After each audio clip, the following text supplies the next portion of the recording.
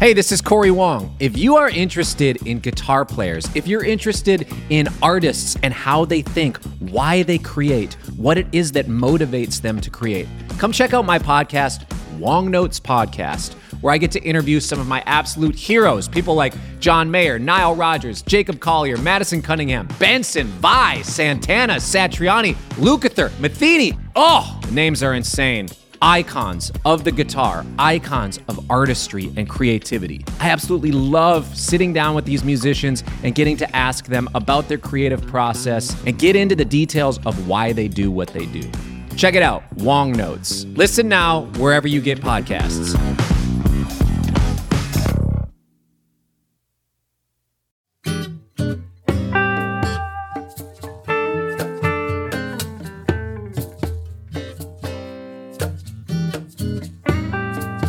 Hey everybody, welcome to another week of Chasing Frets, and my co-host this week is the illustrious Joe Gore. How you doing, man? Well, not particularly illustrious, but I'm really stoked to be here this week because we get to talk with Kirk Fletcher, who is not just an incredible guitarist, but a real inspiring guy and a hoot to hang out with. We had a blast this week. Yeah, he is. He is such a ball of positive, fun energy, and whenever I'm able to corner one of these blues guitar guys, I always love just talking to him about phrasing, and we kind of whittled that down in today's episode to really focus on bending and phrasing and kind of uncover some of the secrets that he might have discovered as a young kid. And in today's episode, he goes a lot into his background. You know, he was raised in a church. His father was a pastor. His brother was a musician. And he talks about that and a lot of his early influences and what he's kind of gleaned from them and how he uses them on his new record, My Blues Pathway, which is out now. Yeah, and it's he talks about other aspects of articulation too, and I mean that would be interesting to hear from any great guitarist. But in Kirk's case, when you hear him play an extended solo, it's like he's doing a one-man performance of a play. There's just so many different characters come out in the course of a solo. He mixes it up, as much as any blues player you've ever heard. Yeah, and a lot of it is all about his the nuances of his playing, the phrasing, the articulation, the bends, and so forth. So it's pretty interesting stuff. Exactly. So today's going to be Kirk Fletcher week on Chasing Frets. So if you want to hit us up, you can reach us at chasingfrets@premierguitar.com. So let's hop right into all the way from Switzerland. Here's our first conversation with Kirk Fletcher.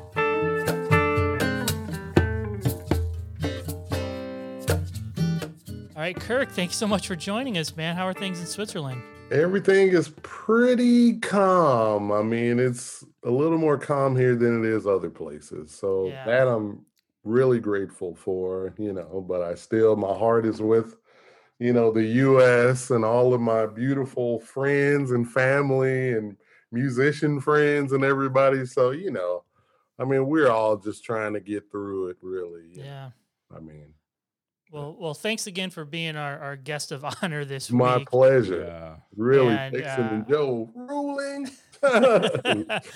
And so today's topic, we're going to talk about an aspect of your playing that's really, really central, and that's going to be bending and phrasing, and how you kind of learned it, and what things you think of when you maybe sit down to work on that kind of stuff, or even players you really listen to check out for those kind of ideas. So do you remember, as a young Kirk Fletcher growing up in L.A., the first time you bent a note a little bit and you were like, hey, what is that? I'm probably not doing it as good as I should be, but I need to head down that path. Do you remember when that was? Absolutely. My older brother, Walter, played guitar. And, I came along in the mid-'80s when I picked up guitar. So, it was a lot of just when you first start off, you don't start off with like folk songs on an acoustic guitar. You're starting off with an electric guitar with gain already, because that's the way it was. The amplifiers, I had a Randall RG80 112 combo amp and a Squier Strat. So quite naturally, no unwound G string, and all that stuff. You just kind of, I was I had the G string and I would just bend it and bend it and bend it, and so it just kind of came, from that, and there was always BB King, there was always Prince, there was always Eddie Hazel and funk records and Zap, Roger. I mean, all of Mhm. these guys, these funk players, and they kind of had this like bluesy thing, Albert Collins I saw in 1988. So that was just along with the two or three chords I knew at that time, bending was just all a part of it. So it's just as soon as I started, I was already bending strings. It's really And so you mentioned your older brother. What kind of stuff was he turning you on to? Like you mentioned some artists before. Did a lot of that music come from your older brother, or did it come from maybe friends at school? Or Well, my father was a pastor of a church called Macedonia Church of God in Christ. So, my brother used to play there, and then we played together a little bit. So I would watch him play, and I mean, he was a modern guitar player, modern gospel, funk, R&B guitar player. So quite naturally, all the techniques, hammer-ons and, pinch harmonics and all of that kind of stuff was just the language at that time. So that's I know it's not uncommon for young musicians who came up playing in the church, mhm. especially if if there's a pastor in the family. Yeah. Were you allowed to listen to secular music at home, or did your Well, early on, no. But the 80s were like video, music videos. So for me, most people go, oh man, video killed the radio star and all that kind of stuff, right? But for me, it was like it would come on TV and I could sneak and watch TV and watch music videos like all after school. So I really heard a lot of music, that way. I would sneak at first, but then it kind of, became more accepted. It was like they loosened up a little and I would listen to everything. so as young Kirk is playing with his brother and getting his bends more in tune. Yeah. When did you feel like you started to really get a handle on your intonation in bends, and how did you approach that at a young age? Oh, well, listening to Benders, listening to, you know, Stevie Ray Vaughan and Jimi Hendrix Hmm. and, even like Eddie Van Halen and Billy Gibbons and all of the 80s guitar players, you naturally start to kind of go, oh, that doesn't sound too good. Plus, all of the singers, Yeah, listening to people in church and different things. I guess it's something sort of like slide guitar. You know how a slide guitar player learns how to make it more in tune and makes it more lyrical and things like that. I guess you start to develop like a command of the instrument and like you can tell that string what you need it to do. I command you to like be in tune and like this whole thing. It's like my big brother is CT Fletcher. He's a motivational speaker, power lifter guy, and he always says I command you to grow, and it's similar to the guitar and that string bending to me. I know it's a little weird, but really, you just get that thing and you just learn how to kind of make that string do what you want. But that comes with putting in the, you know, 80,000 hours or whatever of it. That's really what it is. It starts to become second nature, and you start trying to mimic different things, singers and, plus Larry Carlton was a big one for me hmm, too, and like those like Michael Frank's records, the Art of Tea, and all of this kind of stuff. He's got all of those sweet bands, Louis Sheldon, like all those guys too, along with BB. So bending was very, very important. but all those people between the LA session guys and BB, Yeah. you're talking about players who when they bend, they're not screwing around. They're not kind of Yeah. just playing some note in between the Yeah. frets. They're Yeah, exactly. they're so in tune. Yeah.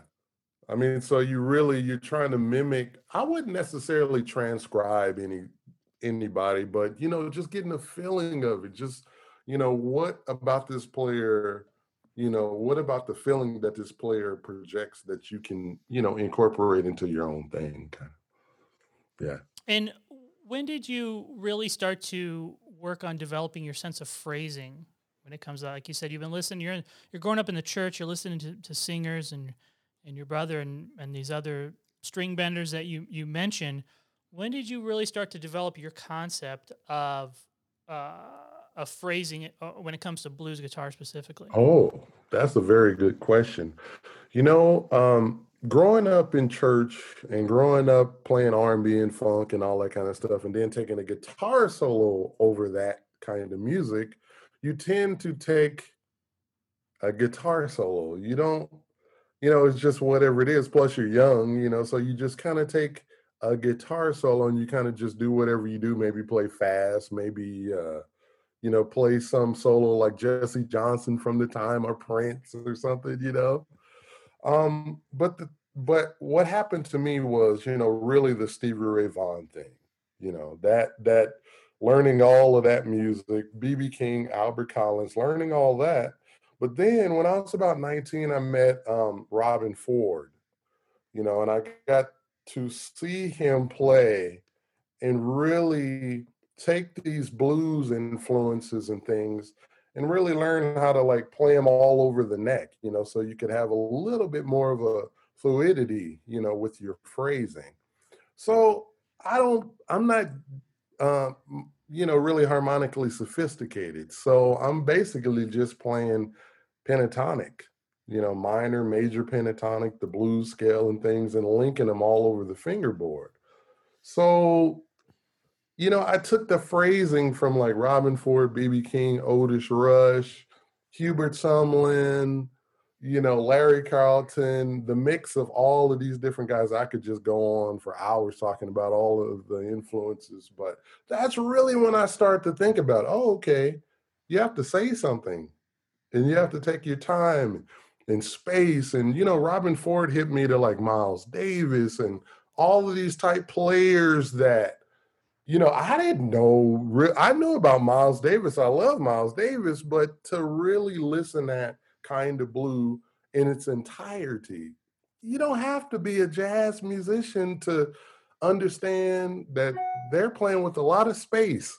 They're playing. Oh, that solo on So What? Yeah, Yeah. so just the concepts and the different ways of thinking about things in the bigger picture, like I Love Supreme and all of these different things. I don't talk about this stuff much, but you brought up phrasing, and I'm not a jazz player, but that really kind of like made me open my mind up, and it made me hear Muddy Waters and Howlin' Wolf in a different way and appreciate the space and the beauty of those recordings even more from, Robin hipping me to a lot of jazz records, It's crazy, but that's kind of how it went with the phrasing.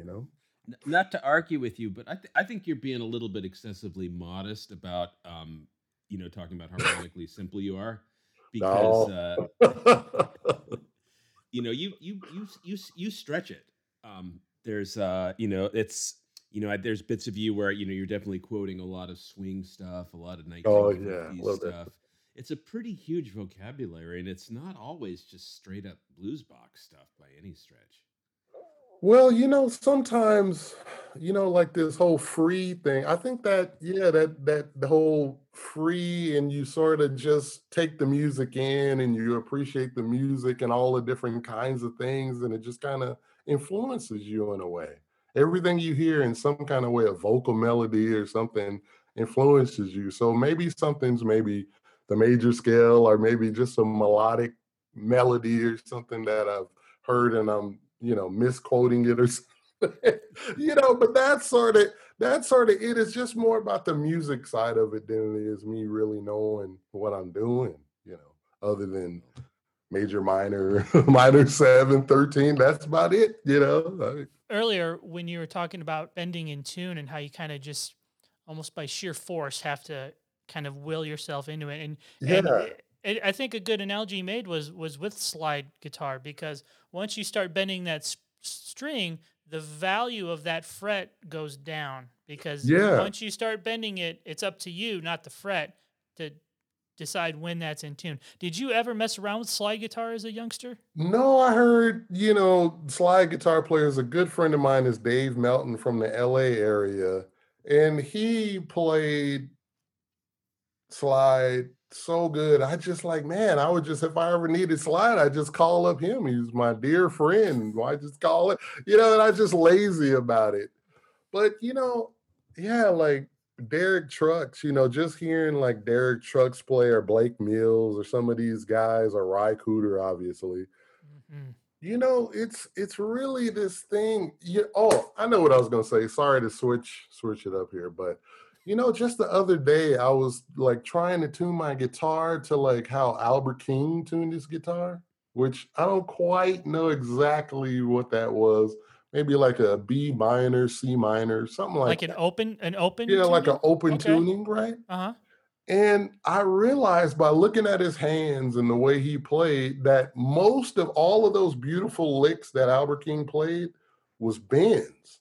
I mean, he would just bend it to whatever. I mean, so when you think about it like that, it's like, wow, what a command he had of bending. It's Yeah, and unbelievable how And he he was a big muscular guy playing yeah. real skinny little strings. Yeah, He is, it's like that's insane to think about all of that music, and he's actually pretty much bending all. It's crazy. one thing about his style that I think is sometimes overlooked is that his bending motion is a pulling Yeah, rather than a pushing. yeah, And it reminds me of like pitchers like overhand versus underhand, where underhand is a much natural motion for your yeah, arm to do yeah, as instead of overhand, which I do think that pulling down on the string like Albert would do because he'd play upside down yeah, is a more when you say natural. by push you mean bending the string up towards your face, and by pull you mean pulling it down yeah, towards the floor. Yeah, so Okay. yeah, pushing it with your fingers up rather than just simply closing your hand is yeah, kind of the motion he was doing. That really I think added to his sound. Obviously, and the the sound was in him vibrato. and the Yeah, vibrato, right? and And also Otis Rush too is another one. mm, I mean, Otis yeah, Rush. I love Otis Rush playing the Chicago blues musician, and he's doing the same thing. Pulling down on the strings. The highest string is on the top on your top, whatever. hmm But it's Closest that to your thing. head. Yeah, closest to your head. And the vibrato sounds different to me. It oh sounds yeah. more like loose and like really kind of this thing, and I love it, So I've tried to mimic that a little bit too. I did try one time to I picked up a guitar that was strung like that, and Yeah. boy was I completely lost. Oh, me too. I mean, It's like like you see guys completely lost. like Doyle Bramhall, Yeah, Eric Doyle Gales, too. and those guys. Man, how they must think about that is just beyond me because it's an entirely new frame of reference, and they can play and copy those licks that we've heard a million times on records. But Yeah. watching him, same thing with Derek when you watch him play without a slide in open E. Yeah. You're hearing familiar sounds and familiar note combinations, but if Yeah. you watch him, you just get lost. Absolutely. In more ways than one, I get lost, mesmerized by how great it sounds, and lost the way he's done. Mhm. But it's just Amazing. it's kind of like you said about if you think about it, the underarm toss is a little more natural than the overarm. Well, think about it. The skinny high notes are up towards the sky, and the big low notes are down towards the ground. And as you reach up, Yeah. it sort of makes more sense Yeah. conceptually to have the high strings higher in space. Maybe I'm doing it all wrong. Maybe we're all- Well, that's what's cool about guitar. Everybody does it wrong, and the results are so interesting. Isn't that great? I love it when That's people the do best things thing wrong. about guitar. Everybody invents it for themselves. Absolutely. So one thing I want to wrap up this episode with, Kirk, is you mentioned you're growing up in the '80s, Yeah. and you got hit by Stevie Ray Vaughan. Yeah. And I think it's really hard to underestimate how much of an effect he had on bringing blues music to the mainstream and Yeah. byproduct guitar and byproduct bending your strings like Albert King did. Yeah. Like, what was it like in the '80s when this cat from Texas just kind of showed up on the scene? How did you first hear about him?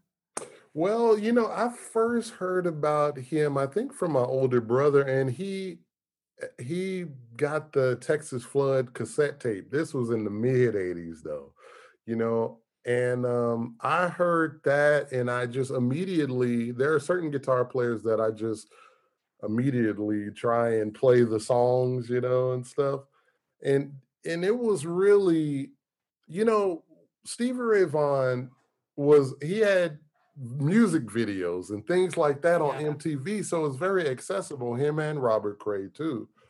And then when he passed away, you start to hear like his tone and different things like that on like beer commercials and different Hmm. things like that. So he really kind of changed the game to me as far as blues guitar and bringing that sort of Jimmy Albert King thing into the 80s, you know.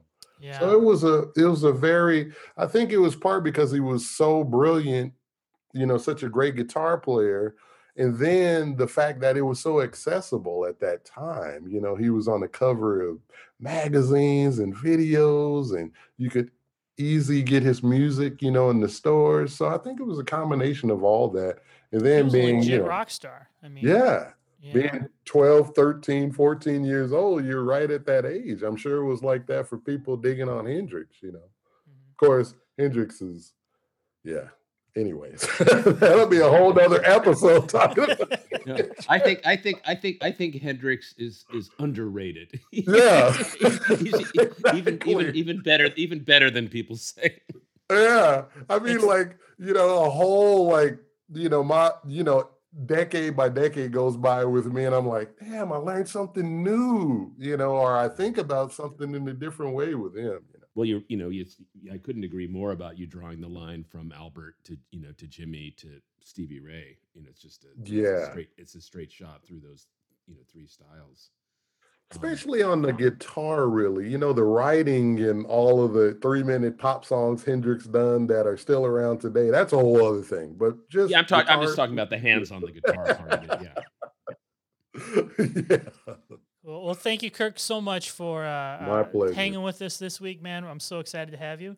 So we're total gonna have him pleasure. back Thank you. later this week for a couple more episodes. So stick with us.